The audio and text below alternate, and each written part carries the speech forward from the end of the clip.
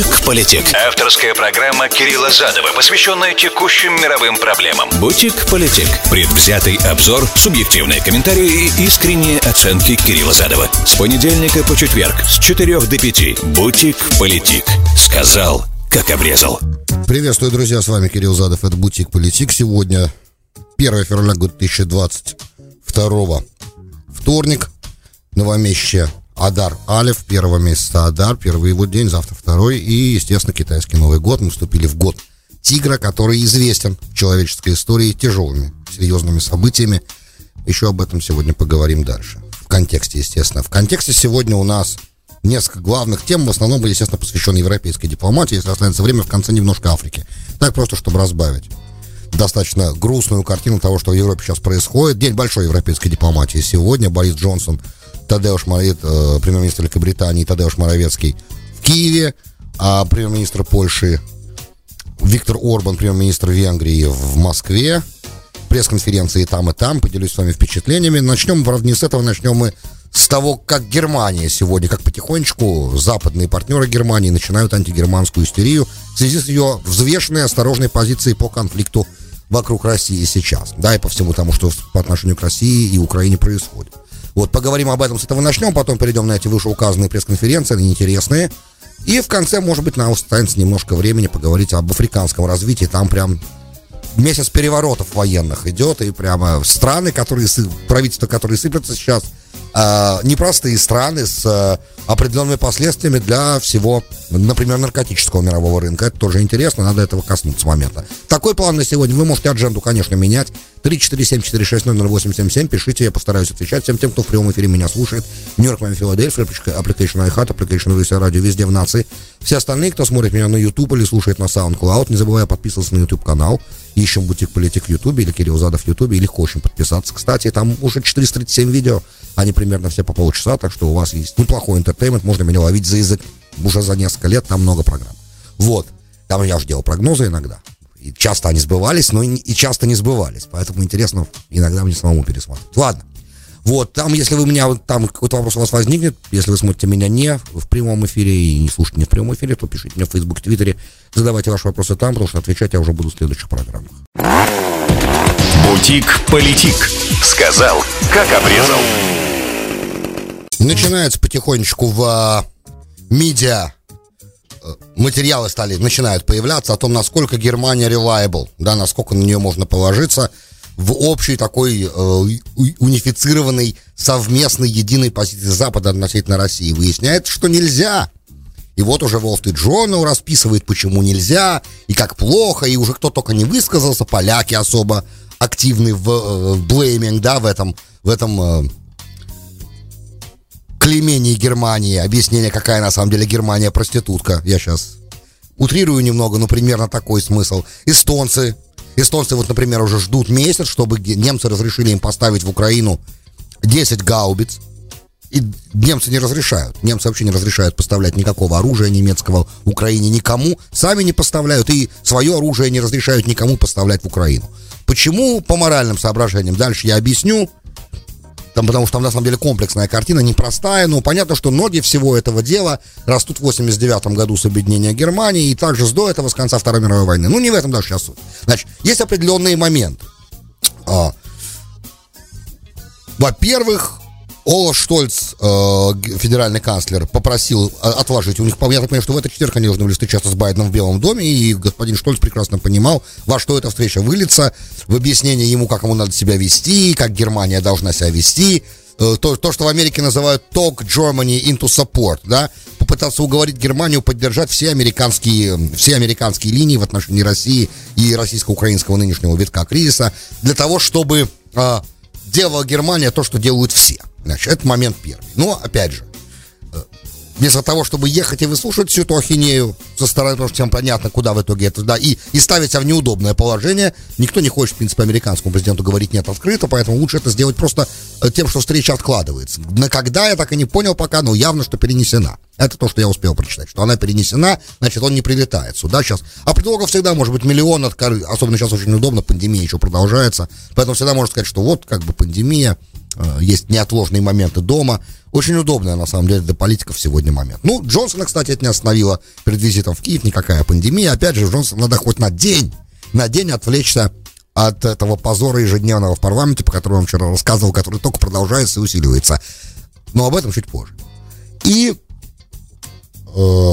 суть немецкой позиции очень простая, на самом деле, что мы готовы обеспечивать другим странам НАТО финансовый суппорт, поддержку, логистическую поддержку, но при этом никакой военной поддержки в данном случае от нас вы не можете получить. Это Анна-Лена Барбок, министр иностранных дел Германии, кстати, от партии Зеленых, как она на самом деле, партия Зеленых известна своей антироссийской, кстати, позицией в Германии, но мы понимаем, что когда человек заходит в коалицию и становится министром иностранных дел, он больше не член партии Зеленых, да, он министр иностранных дел Германии. И это накладывает определенный отпечаток на дальнейшие слова и действия. Вот уже с Лавровым они пообщались, может, разговор был непростым, но он был и будет еще. И немецкая позиция, в принципе, формулируется следующим образом, да. Эта позиция, она еще Вилли Брандтом была сформулирована в 60-х годах.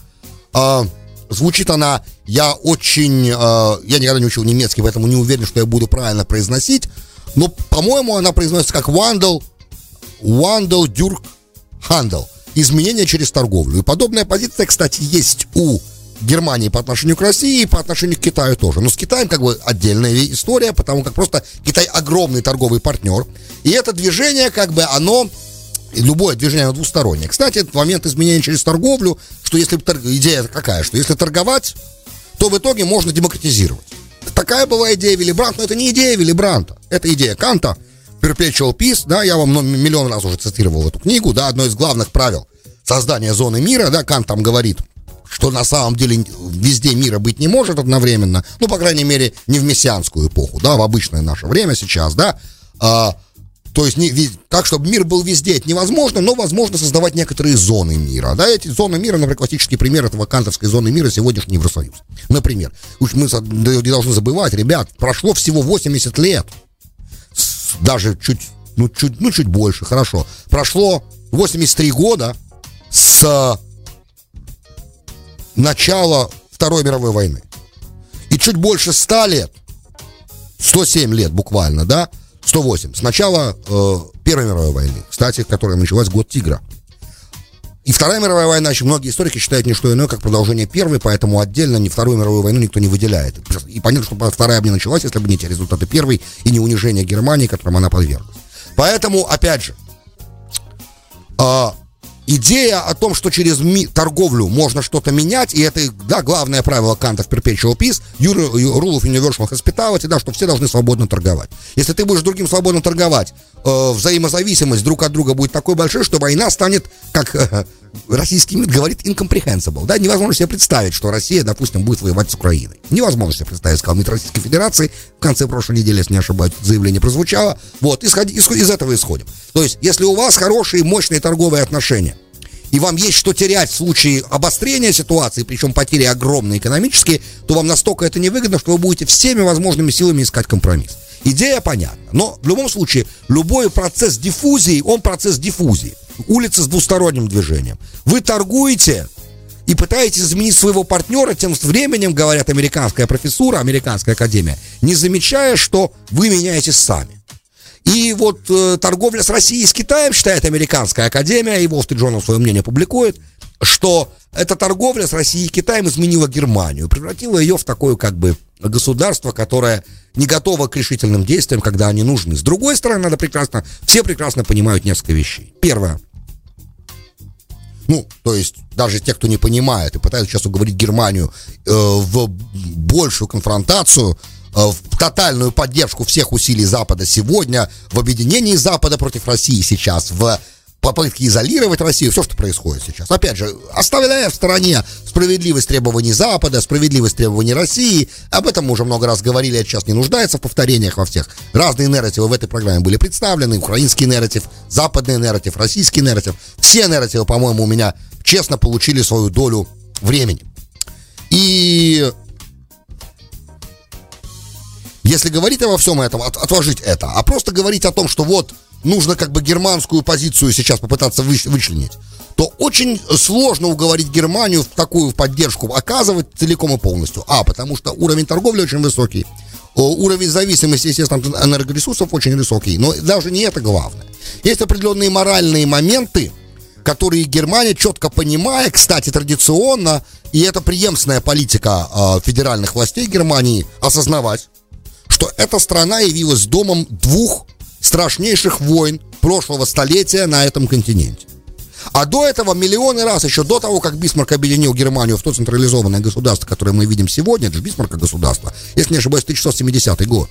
А до этого это были просто княжества, периодически вступая в те или иные союзы, создавая разные другие государственности. Но такой Германии, как централизованная, до Бисмарка не существовало. И эта территория, на самом деле, последнюю 1000 лет являлась местом начала достаточно большого количества войн, разных набегов, я уж про крестовые походы не говорю, разные вещи там происходили. Короче, совсем не мирная территория. И очень много крови было пролито. Правда, огромное количество. И учитывая, что Вторая мировая война потрясла человечество настолько сильно, что были сделаны определенные моменты для того, чтобы подобную ситуацию от повторения исключить, то сегодня Германия понимает, что нам как бы в принципе вообще, да, говорят немцы, грубо, и политический истеблишмент Германии, да, я думаю, и народ Германии тоже. На сегодняшний день, по крайней мере, так это выглядит. Нам военные конфликты не интересны. Понятно, что в афганской миссии немцы участвовали, потому что атака тогда на США, которая пришла от Аль-Каиды в 2001 году, она была воспринята как атака на весь западный мир, и не только на западный мир, на весь цивилизованный мир. И это не только Запад, это и Россия, естественно, это и восточно-христианская цивилизация, и западно-христианская цивилизация, и Япония, и Китай, и Индия. Это была атака на всю цивилизацию, на все цивилизации, какие сегодня существуют, там 6 по Хантингтону, да, на всех. И это неприемлемо. Поэтому немцы в рамках НАТО участвовали полностью в тех операциях, которые были нужны. Однако, заметьте, как только дело коснулось Ирака, поддержку США не получили во вторжении в 2003 году от них. И это их стабильная позиция не только по России, не только торговля, она определяется. Тем более, когда речь идет о противостоянии с государством, с которым Германия имела два раза воевала. И второй раз особенно болезненно. И часть ее была оккупирована, и только благодаря доброй воле этого государства в 1989 году Германия смогла восстановить свою государственность, которую она потеряла после Второй мировой войны. Да, давайте это скажем, это так и есть.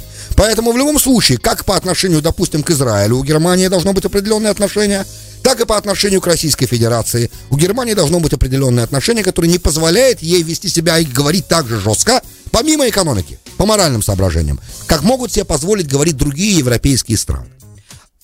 Великобритания теоретически может себе позволить, потому что она была союзником Советского Союза во время Второй мировой войны, да, и это позволяет, дает Великобритании, одна из стран-победительниц, она имеет право, по крайней мере, высказывать нормально свое отношение к разным мировым проблемам. По крайней мере, Великобритания не запятнала себя провоцированием и развязыванием страшной огромной войны, которая перемолола 50 миллионов жизней на европейском континенте. Поэтому позиция Германии в этом плане понятна. Теперь относительно ее позиции в данном конкретном контексте по противостоянию, Германия попросила exemption, да, то есть исключение в случае, если будут возникать, то есть идея простая, если все-таки Путин вторгнется в Украину, да, то Германия попросила, это официально, попросила США чтобы ей не приходилось эти санкции поддерживать, эти санкции из ада, чтобы она могла продолжать приобретать российское топливо. Корни всего этого лежат примерно 30 лет назад, когда тогдашний федеральный канцлер Герхард Шредер решил, что пора ядерную энергетику в Германии потихонечку, то, что называется fade-out. Да, потихонечку убирать, и вот уже почти это исполнено.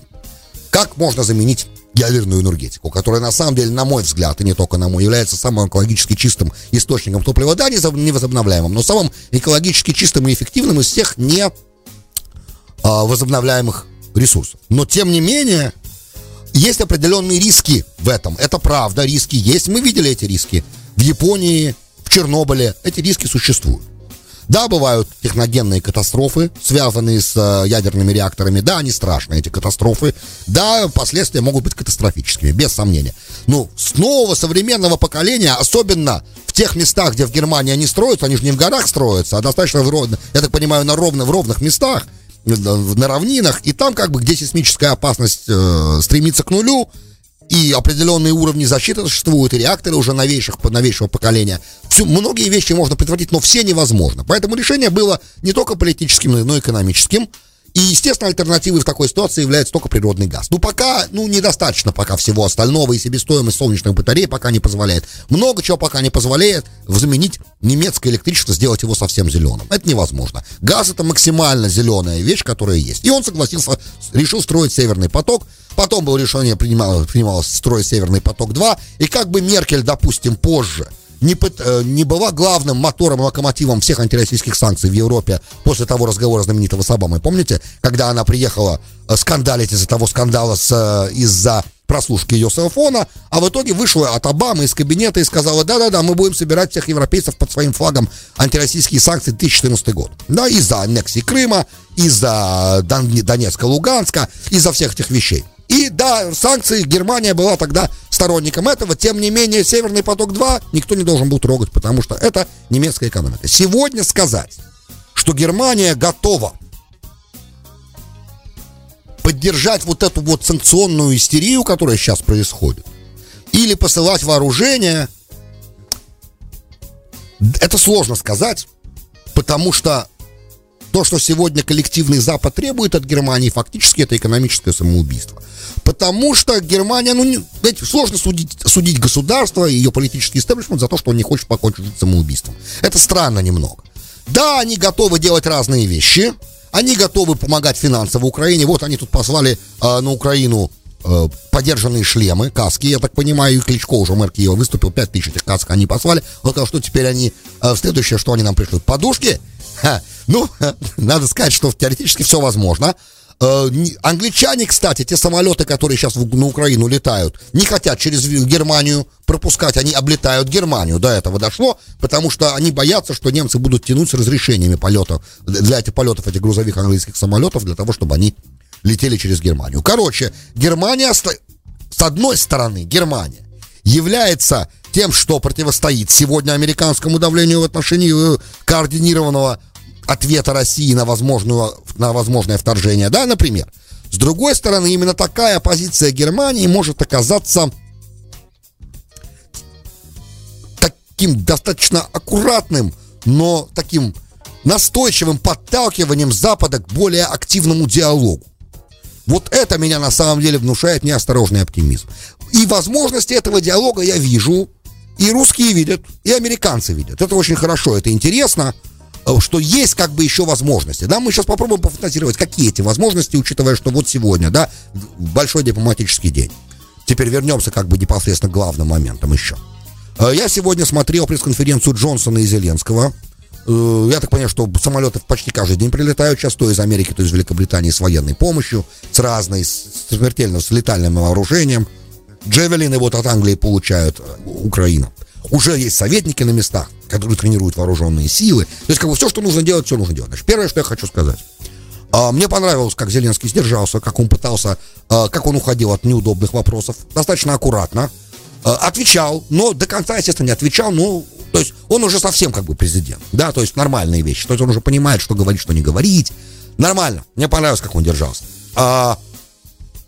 Вопрос по Минским соглашениям его попытка ответа порадовала меня, то есть как бы он не совсем от него уходил, да, он пытался объяснить и украинский нарратив как бы, и отметил, что есть проблема в пониманиях, трактовках, есть момент, какой из пунктов этих соглашений должен исполнять первым. Он, конечно, не ответил, есть ли возможность через интерфакс, ему задал вопрос, есть ли возможность ли через Минские соглашения в итоге прийти к разрядке, и он как бы достаточно невнятно этот момент осветил, но сами Минские соглашения как бы он обрисовал, и его ответы были осторожными, емкими, но достаточно отвечающими тому, что на самом деле происходит. Было понятно, что на самом деле происходит.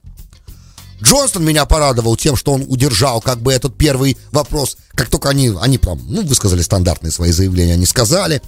И после этого Джонсон, они разрешили вопросы задавать, и первый вопрос, конечно же, достался BBC, и это была просто истерика.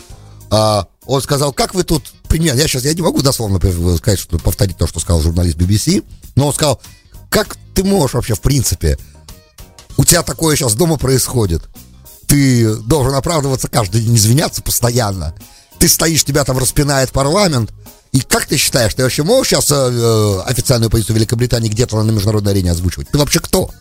Так этот вопрос прозвучал. И он красиво ответил. Это, конечно, как бы проигнорировал это и начал говорить, что Великобритания едина в своем порыве защищать, и я как бы здесь представляю британский народ, и НАТО, как бы он все это сказал, все нормально, все понятно. Но это же какой кошмар, это же истерика. Это BBC, это British Broadcasting Corporation. Это свобода медиа. Окей, понятный момент. Значит, он должен был на самом деле и к Путину лететь, ведь правда? Но не полетел пока. Телефонный разговор должен был состояться. Пока не происходит телефонного разговора. Это я как раз связываю с тем, что ему надо сначала разобраться, останется ли он на посту премьер-министра, прежде чем вести какую-то серьезные разговоры с своим московским визави. Поэтому надо сначала как бы эти вопросы решать. Но в любом случае видно, что стороны, да, ну там англичане, поляки и украинцы создают такой трехсторонний союз, то есть потихонечку начинают менять конфигурацию структуры безопасности в Европе. То есть даже если НАТО Украину в себя не примет, какое-то тройное заключение соглашения, военное, например, да, между Великобританией, Польшей и Украиной возможно, теоретически и практически возможно. И так может получиться, что требования Москвы, на самом деле, о гарантиях безопасности после подписания такого договора могут стать немножко неактуальными. Опять же, во время визита Орбана сегодня в Москву Путин сказал на пресс-конференции, что основные наши требования Запад проигнорировал.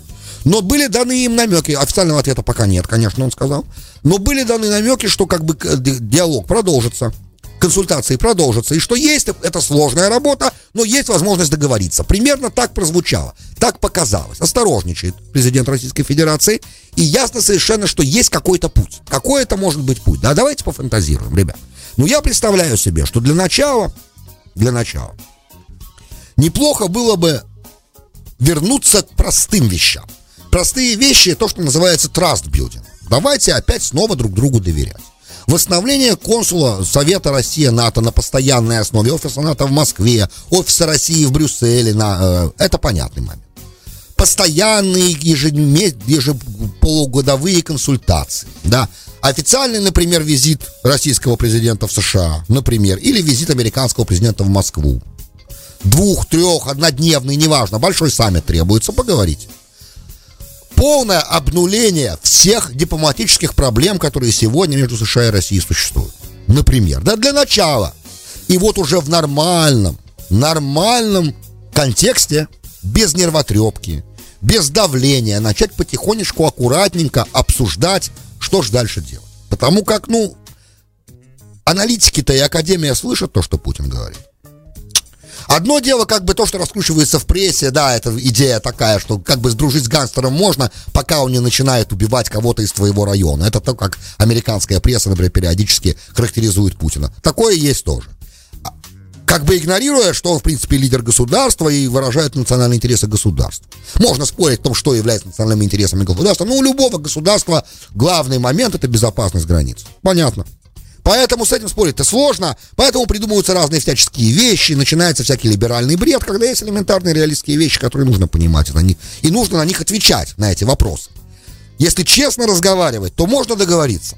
Опять же, учитывая и прекрасно понимая, что в российском нарративе американцы не враги, не военные враги, англичане не военные враги, конкуренты, да, военные враги нет. Все-таки США и Советская Россия, по-моему, всего один раз и очень короткое время находились в военном противостоянии. И вот я уже не знаю, да, кстати, насколько это реальная была война. Стреляли ли русские и американцы друг друга в 18-м году. Я не совсем сейчас, я не очень знаком с этой страницей. Знаю, что Америка участвовала в поддержке Белой армии, участвовала в Первой мировой войне, но не уверен, что прям реально были бои какие-то, может, они и были. Но в основном-то были союзники, особенно во Второй мировой войне, и надо сказать, что победа-то была коллективной. Поэтому это как бы в подкорке сидит, что какие бы ни были ястребы в российском Министерстве обороны, какие бы они ни были, их ястребиные были наклонности бы, все равно воспринимается потенциально США и Великобритания как страны, с которыми можно иметь дело. Традиционно имели. И российские императоры имели. Поэтому место для компромисса, на мой взгляд, есть всегда, и была бы только добрая воля. Бутик-политик. Сказал, как обрезал. Добро пожаловать в Бутик-политик, с вами Кирилл Задов. Сегодня у нас, что у нас сегодня? 1 февраля 2022, вторник, вспомнил, пока еще нет деменции, это радует. Пишут нам, когда нам пишут, я обязательно, я стараюсь, я люблю. 0370 абонент. Здравствуйте, Кирилл. Прокомментируйте, пожалуйста, события в Канаде, демонстрации протеста грузовиков. Почему средства массовой информации не отмечают события? Спасибо, Александр Нью-Джерси. Здравствуйте, Александр. К сожалению, для вас и для меня, я не могу прям так комментировать, потому что я не совсем в курсе. То есть немножко, где-то я в мейнстрим, вы правы, нет ничего, где-то я это увидел. Кто-то, какой-то из... Я же много получаю всяких notification. Где-то я прочитал, что, по-моему, из того, что я краем глаза, потому что я поглощен сейчас Европой очень сильно, и про Канаду, как бы, думаю, как совсем место в очереди 15-е, как бы, да, которое нужно смотреть, что там происходит, потому что, ну, Канада, как бы, стабильная, северный сосед, союзник, все нормально. Угрозы от Канады не чувствую, поэтому и не смотрю. Но виноват. Буду пытаться найти, буду рыть. По-моему, это протест тракеров по поводу вакцинного мандата. Насколько я понимаю, что это связано с обязательной вакцинацией водителей грузовиков, которые должны границу пересекать, и они, по-моему, против этого как раз и протестуют. Если я не ошибаюсь, если это так, то их позицию можно понять. Я вообще поддерживаю вакцинацию, но мандат — это такое дело, на мой взгляд, которое... К этому надо гибче подходить. Да, люди, которые переболели, не должны быть обязаны вакцинироваться. Мне так кажется, если они не хотят, естественно. Вот. Все же остальные, мне кажется, что... Ну, это мое личное мнение, да, я вообще сторонник вакцинации активной, то есть я считаю, что нужно вакцинироваться, вакцинированные люди переносят даже последние штаммы легче, это я на своем примере почувствовал тоже. Опять же, личный эмпирический опыт ничего не значит, у кого-то так, у кого-то по-другому, кто-то переболел и перенес, тяжело вакцинированный, а кто-то и бессимптомно переболел и не вакцинированный, так бывает тоже, поэтому... Все сложно здесь, ничего точно сказать нельзя. Если я что-то разузнаю про этот протест тракеров, я обязательно вам, Саша, расскажу. Большое спасибо за ваш вопрос, я эту домашнюю работу взял себе. Теперь, относительно Африки. Два слова буквально, там не особо не о чем много говорить. Гвинея-Бисау, да, еще одна западноафриканская страна, которая наряду с Чадом, Мали и Буркина-Фасо за эти последние 18 месяцев совершается там государственный переворот. То есть в Западной Африке реально пошла волна госпереворотов, и такое впечатление, что решение Африканского Союза обычно сразу остановить членство Африканского Союза любой страны, где произошел куп, да, куда-то, больше не является эффективным мером сдерживания. И если, например, в некоторых странах, например, Буркина-Фасо, там они протестуют против того, как государство плохо воюет с исламским государством, там военные как бы и против коррупции, в Мали такая же примерная история, то тут в Гвинее-Бисау там все значительно сложнее. Почему? Просто чтобы вы понимали, на каком мы свете. Оказывается, для меня это... То есть я знал, что в Западной Африке есть страны-транзитеры кокаина, но не знал, что главной страной транзитером колумбийского кокаина является Гвинея-Бисау. Бывшая португальская колония, да, я думал, опять же, видите, век живи, век учись, я думал, что в Африке по-португальски говорит только Ангола и Мозамбик. Нет, еще Гвинея-Бисау. В 1974 году они получили от Португалии, только в 1974 году они получили независимость. Я так понимаю, это связано с завершением диктатуры в Португалии тоже. И они стали независимыми от португальской короны, от Португалии, часто республика, стали независимыми от Португалии и стали, я так понимаю, главным, потому как когда в Чили Пиночет пришел, да, производство кокаина переместилось, это мы знаем, да, переместилось в Колумбию основную, и оттуда начались нестандартные, потому что для Европы весь кокаин, который из Колумбии идет, он идет именно через Гвинея-Бисау. Видимо, так проще его доставлять, потому что все-таки Западная Африка — это как бы первый момент, куда он сначала попадает, дальше фасуется и дальше переправляется, скорее всего, в Испанию. Как через Марокко, скорее всего. Но это, опять же, нуждается в исследовании. Главное, что теперь эта ситуация с этим военным переворотом, не всем понятно, во-первых, произошел ли он точно, потому что слышны были выстрелы, много выстрелов из правительственных зданий, но пока непонятно, удалось ли этот переворот совершить, но местонахождение президента, где он находится, неизвестно. Сам президент тоже непростой дядечка, господин Перейра, по-моему, его зовут, он бывший генерал. Выборы, конечно, были, то есть бывший генерал, можете себе представить. Там уже за 1974 года 4 военных переворота произошло. Он бывший генерал, он клеймает, он говорит, что он победил на президентских выборах последних. Но это момент, его противники, оппозиция в суде, сейчас в Верховном суде Гвинея-Бисау, есть у них Верховный суд, оспариваются. Вот. То есть пока еще он президент, как бы он condition, да, то есть он probation, давайте скажем так. Пока еще не совсем понятно, Верховный суд еще это не подтвердил. Ну и пока Верховный суд не подтвердил, военные тут решили, что хватит. Чем вызвано сейчас такой протест, не совсем понятно. Но, в принципе, весь security парадигм Западной Африки, он сильно осложнен присутствием, активными действиями исламского государства на этой территории сейчас. И все пытаются как-то сообща при помощи французского спецназа Африкома США, западных разных других стран пытаются каким-то образом с этой угрозой бороться. Ну и, естественно, стандартные традиционные проблемы этого региона, они никуда тоже не делись, как то коррупция, страшная совершенно бедность, отсутствие нормальных рядом соседей, отсутствие между этими соседями нормальной взаимной торговли, то есть все как мы любим, да, все постколониальные проблемы, которые в Африке там есть. Короче, ребята, ситуация нестабильная, нестабильность усиливается. Это просто один из примеров того, где и как это происходит. Большое спасибо, что были со мной. С вами был Кирилл Задов. Вы слушали «Бутик Политик». До встречи завтра. «Бутик Политик». Сказал, как обрезал.